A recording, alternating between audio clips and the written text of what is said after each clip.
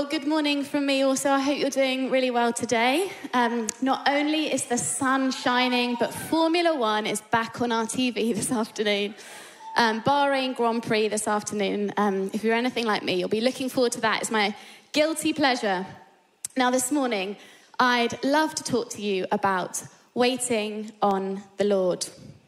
We're not very good at waiting, are we? If I were to write a list of things that I genuinely enjoy doing, watching the Grand Prix would be up there, waiting would be right down there.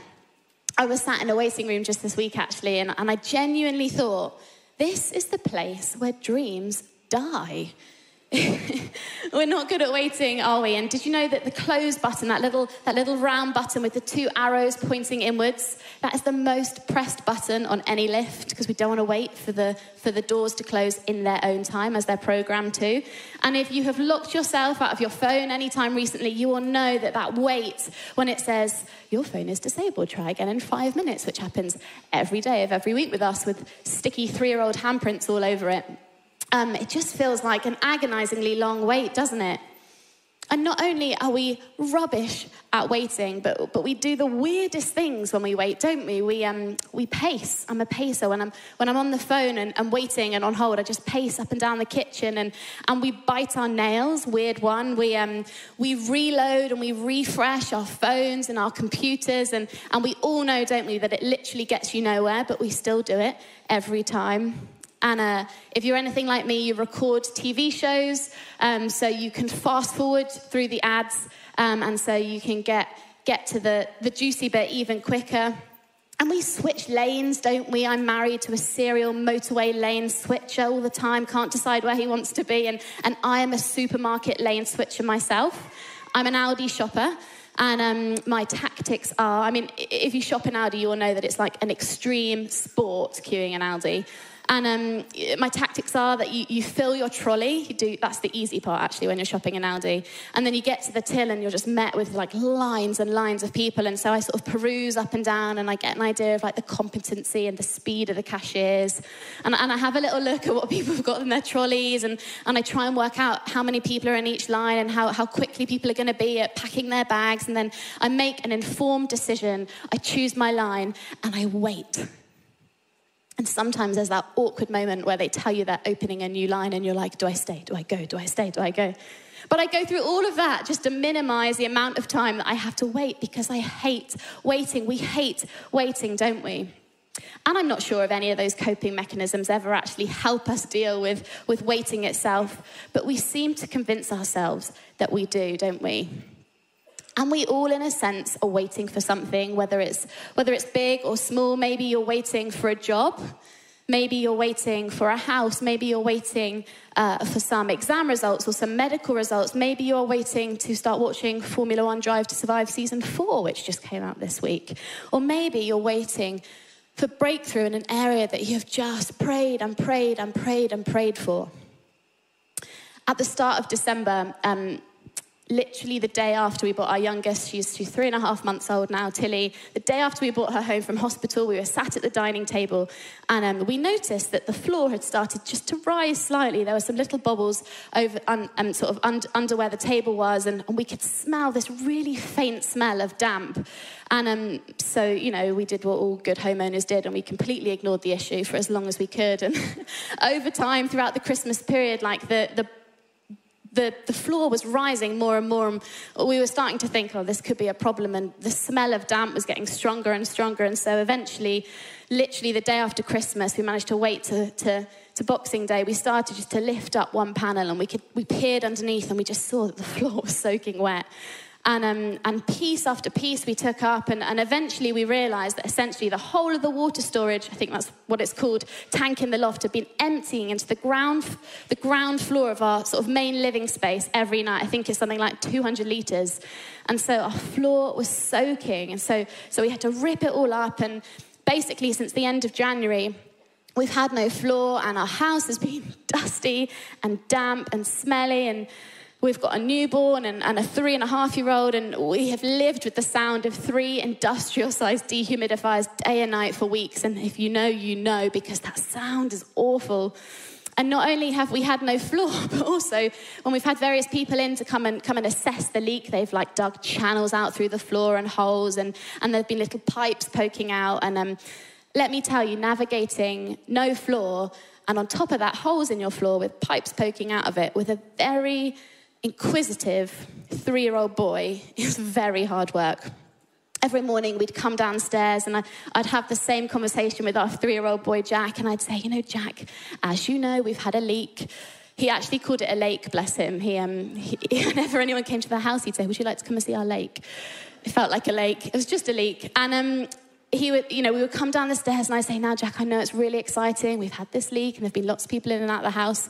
And there are these holes, and Mummy's told you they're very dangerous and you're not to touch them. If you can just play over this side of the room, we've popped your toys over here. We've made it nice and fun and nice and safe for you. And obviously he'd listen to us. He absolutely didn't. He's a cheeky boy, and we would turn around after 5 minutes and he'd be like building bridges over the holes and like shooting over the holes with his little red toy car. And once we caught him with his little plastic toolbox with his head torch on, mimicking what he'd seen some sort of the leak detection guys do. And it goes without saying, I'm the first to admit that we will be winning no prizes for risk assessments in our household anytime soon.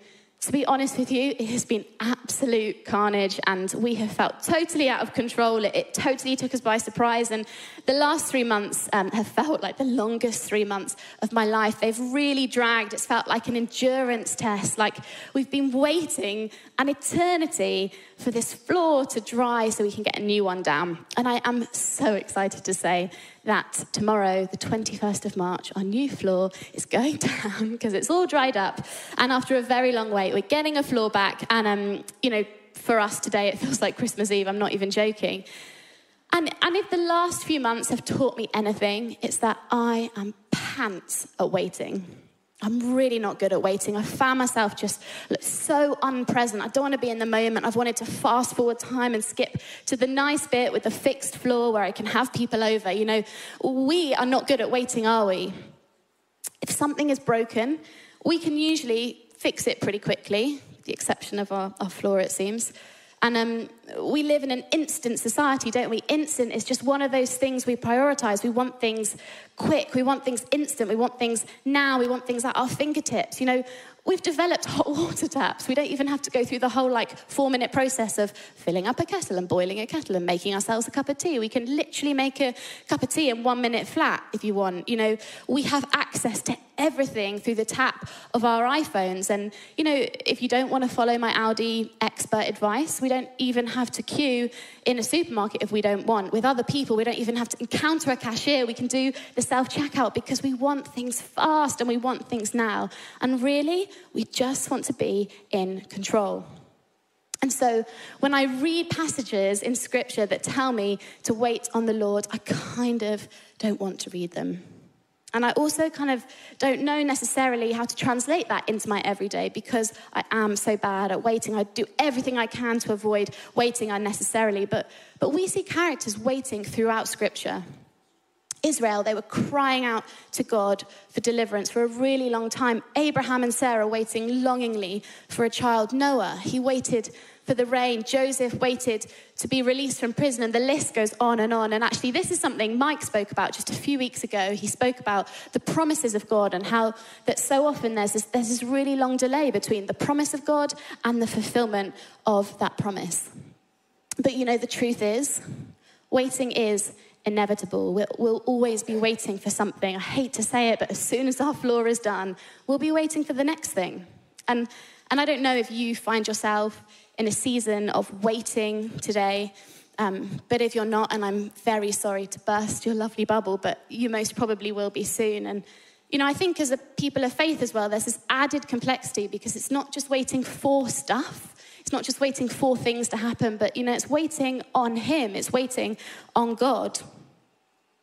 And sometimes when we're stuck in these seasons as well of waiting on Him, we have the strangest habits too, just like we pace and we bite our nails and we reload and refresh and lane swap. When we're waiting on Him, we start doubting. We doubt whether we even heard His voice in the first place. We doubt his calling on our lives. I do that all the time. We doubt his promises, his plans, his timing, and we wonder and we wither and we get tired and grow weary.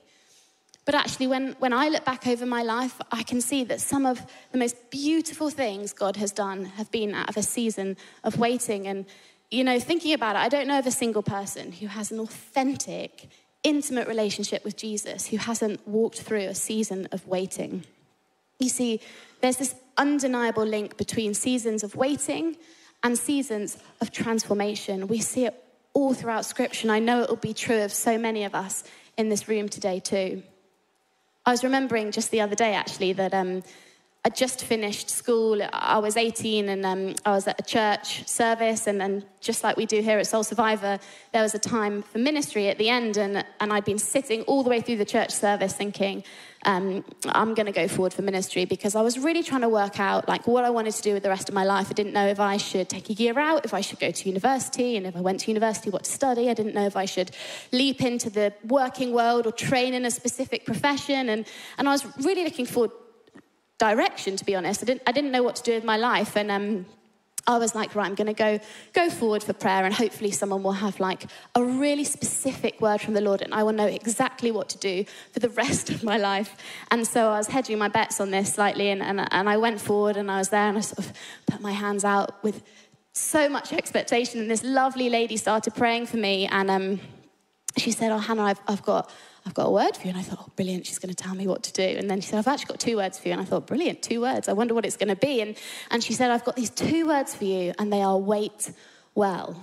And I was so disappointed. I was so disappointed. I felt like saying, I'm so sorry, but was there anything else, anything else slightly more specific? But, as much as we're conditioned not to wait by the world that we're a part of, we know that waiting is inevitable. It's inevitable. It's always going to be a part of our walks. And so this morning, I'd love us to have a think about that very thing. I'd love us to think about how we can wait well. The Bible, on many occasions, calls us to wait on the Lord. And believe it or not, we are not the first people who had to do this. The disciples, their first command from Jesus after he left, it was to wait. It's fascinating, isn't it? The very first thing they were told to do was to wait. It does not sound glamorous, does it?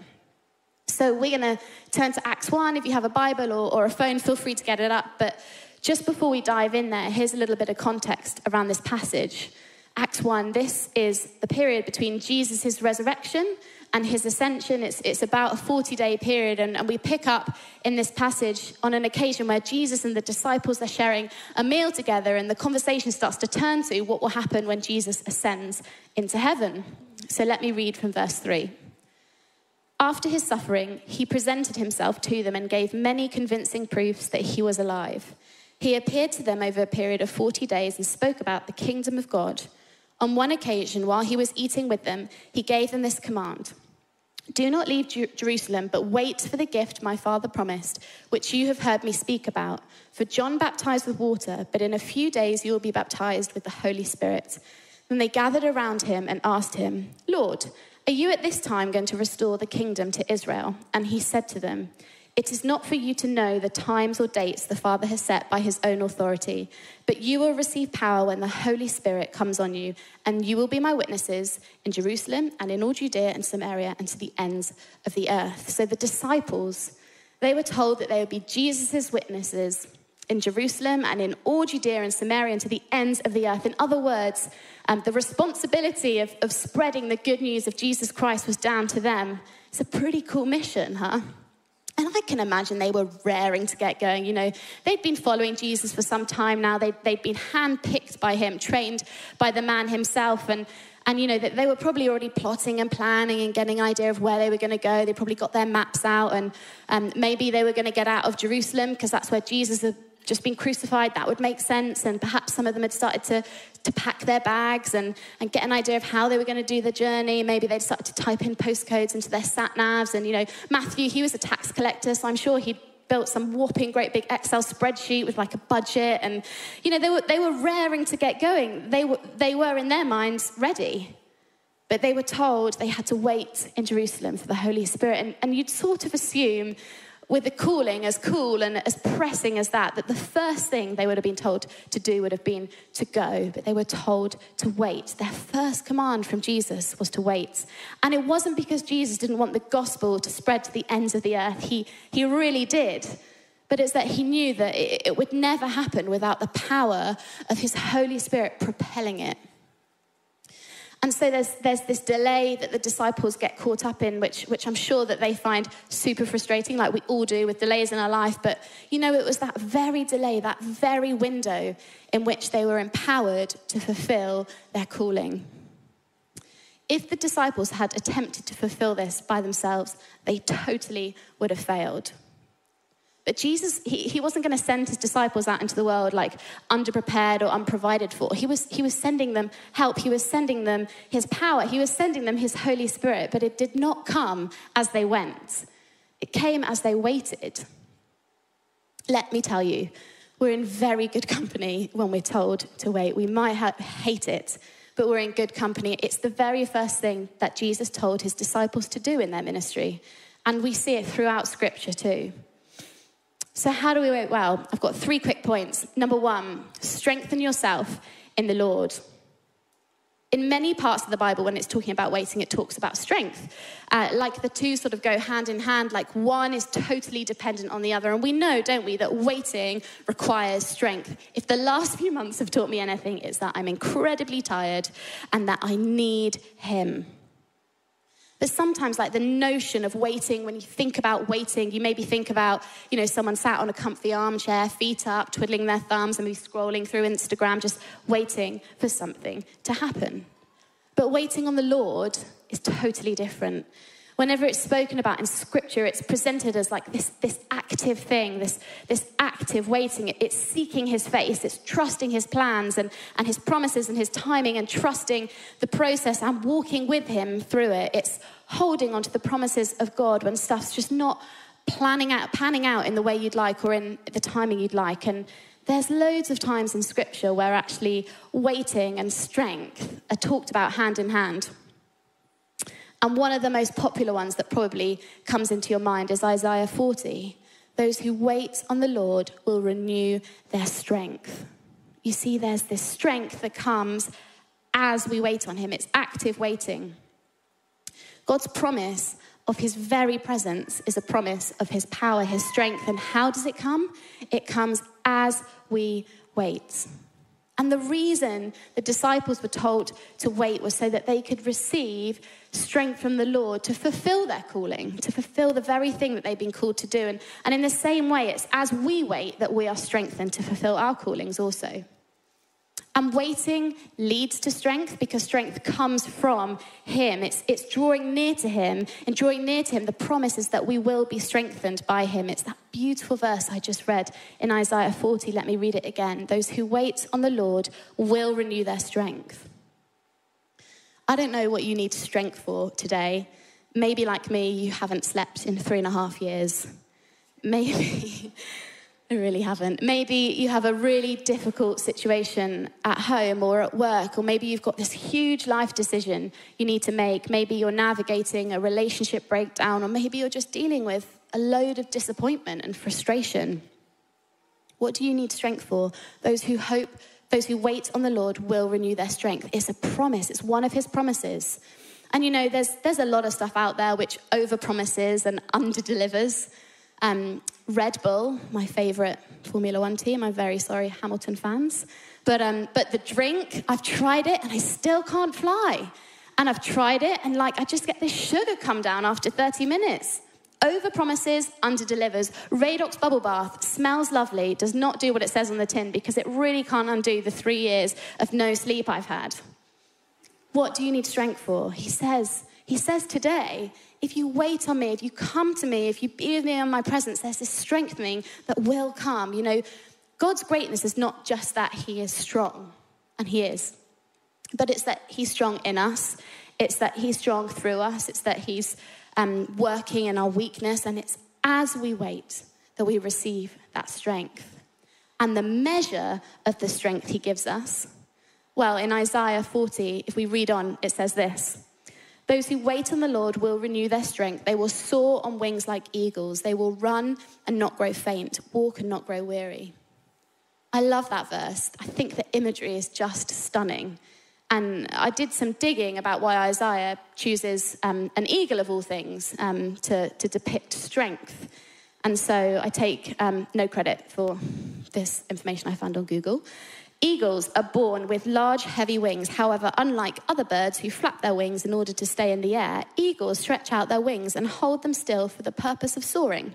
In order to become airborne, an eagle waits for large atmospheric gusts of wind called wind thermals. Sometimes an eagle will perch and wait for days to catch a wind thermal that can carry it. Storms provide excellent wind thermals, hence an eagle will deliberately seek out a storm rather than avoid it. It knows that by enduring the temporary atmospheric adversity, it will be projected to clear, peaceful skies above. If an eagle flaps its wings unnecessarily during flight, the excessive use of energy could cause them to die. Interesting, huh? In other words, eagles are pretty powerful, strong, big, awesome, complex creatures. They know what it is to wait. A storm doesn't catch them out. In fact, they wait for them. They can literally soar above the storm just by stretching their wings out, by waiting for the wind. They don't flap. Goodness me, I love to flap. I'm the world's biggest flapper. We try to flap, don't we? We flap, and we try to do it in our own strength. But that is the measure of strength that the Lord gives us as we wait. It's to soar on wings like eagles. And I just love that imagery. Those who wait on the Lord will renew their strength. We don't need to flap. We don't need to strive. We don't need to try and do it ourselves. How do we wait well? Strengthen yourself in the Lord. Secondly, trust his timing.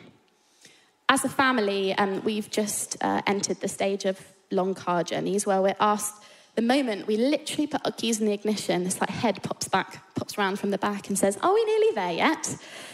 And in that passage we've just read from Acts 1, the disciples, they asked that question right at the start. And to be honest with you, I think I would have too. Let me read verse 6 again. Then they gathered around him and asked him, Lord, are you at this time going to restore the kingdom to Israel? And he said to them, and I can almost hear my mum voice saying this exact line, it is not for you to know the times or dates the Father has set by his own authority. Jesus literally offers no direct response to their are we nearly there yet question. He just tells them they have to wait. That's all they know. You know, this is what they know so far. They know where to wait in Jerusalem. They know what to do, which is to wait. And you know, they know what they're waiting for, the Holy Spirit. He just missed out an important piece of information, which is how long to wait. And so the disciples, they have no idea how long they're meant to wait. If they're meant to wait, you know, a day or a month or a year or 40 years. And it's often the same for us, isn't it? Like, life would just be so much easier if we just knew when stuff was going to get moving, when stuff was going to start happening, when stuff was going to get better. But it seems to me that trusting in his timing is just this huge part of learning to wait on him, of learning to wait well. You see, that's what trusting the Lord is. You know, waiting on the Lord is trusting the Lord. Trusting on the Lord is waiting on the Lord. It's trusting his plans. It's trusting his timing and trusting his process. And what he wants from us is to learn to trust him. But if you're anything like me, sometimes I find it so difficult to do that the moment I feel like I'm stuck, or the moment I feel like things just aren't moving, or the moment I think that things aren't going my way, or maybe they're not happening in my timing. And sometimes I just have to remind myself over and over again that he knows me and that he knows what he's doing. As a parent to a growing 3-year-old boy, I'm regularly asked the question, can I have a snack? Actually, my husband asked the same question regularly too. And I don't know why, but those questions in both of their cases often come like 10 minutes before dinner's ready. And so to make sure he can really enjoy his dinner and eat the good stuff, I say, Jack, if you eat your snack now, you'll spoil your dinner. So why don't we try and wait? And obviously he's as good as gold and he listens to me every time. He doesn't. But the point is that I know what's coming, right? Like, I know that the good stuff's coming. I know that what's coming is better for him than what he wants now. So I want him to wait. And sometimes I think maybe that's what God's saying to us, you know, as we question his timing or if he's even going to show up. he knows what's coming. We're not going to catch him off guard. He knows the beginning from the end. He knows what's for dinner. And in the same way, he doesn't want us to ruin what's coming. He doesn't want us to ruin what he's planned for us. His idea of the perfect time may not be our idea of the perfect time, but his timing is good and his plans for your life are perfect. So trust his timing as you wait. And then finally, worship him. I don't know about you, but I think one of the most tempting things to do in seasons of waiting or in seasons where it just feels like I'm trudging along is just like to tap out, to like completely disengage, to stop seeking him, to stop spending time with him, to stop being thankful, to stop worshipping really. And I suppose what I want to say here is that as you wait, keep worshipping him. Praise and worship, it's blessing him for what he's done and for what he's doing and for what he will do, even if we can't see it right now. And most of the time we can't. God doesn't stop working when we're waiting. He's still good, he's still faithful, he's still worthy, and he's still at work. And the enemy wants nothing more than for us just to like tap out, to disengage, to, he wants to distract us and for us to take our eyes off Jesus. But worship is our weapon. Praise and thanksgiving, they're two of the most powerful weapons that we have. And looking again at that passage in Acts 1, the disciples, as they waited for the Holy Spirit, they prayed, they worshipped. Let me read verse 14. They all joined together constantly in prayer, along with the women and Mary, the mother of Jesus, and with his brothers. As they waited, they joined together constantly in prayer. Again, it's this like active waiting. It's as we wait, we praise him. As we wait, we thank him. As we wait, we remember what he's done. As we wait, we remember his faithfulness. And as we worship, we see his goodness. We see him move. We look up. We shift perspective. Even in the waiting, in seasons of trial and hardship and disappointment and confusion, he's still good. And choosing to worship him is one of the most powerful things we can do. In Colossians 1, verse 11, it says, "We also pray that you will be strengthened with all his glorious power so that you will have all the endurance and patience you need. May you be filled with joy, always thanking the Father." And I love that verse because there's this correlation between endurance and gratitude, this correlation between endurance and worship. And I just want to take a moment here to say that this bit, like worshipping through really painful, hard situations, worshipping in the waiting and worshipping when it just feels like life is trudging on and not getting any better is really tough. And I know that life is tough for a lot of us in this room right now. And people are walking through very real and very painful stuff. And actually the waiting just really hurts. Just want to acknowledge that is hard. Our youngest daughter, Tilly, she's 3.5 months old, and she was born in early December, just before Leak Gate. And it was like day 10 of her life, and we got a call from Great Ormond Street saying that something had flagged up in her heel prick test, and they called us in immediately, and they started to explain to us that she had a genetic condition, and that it meant that essentially she has to spend the rest of her life on an incredibly restricted diet in order for her brain and her body to develop in the best possible way.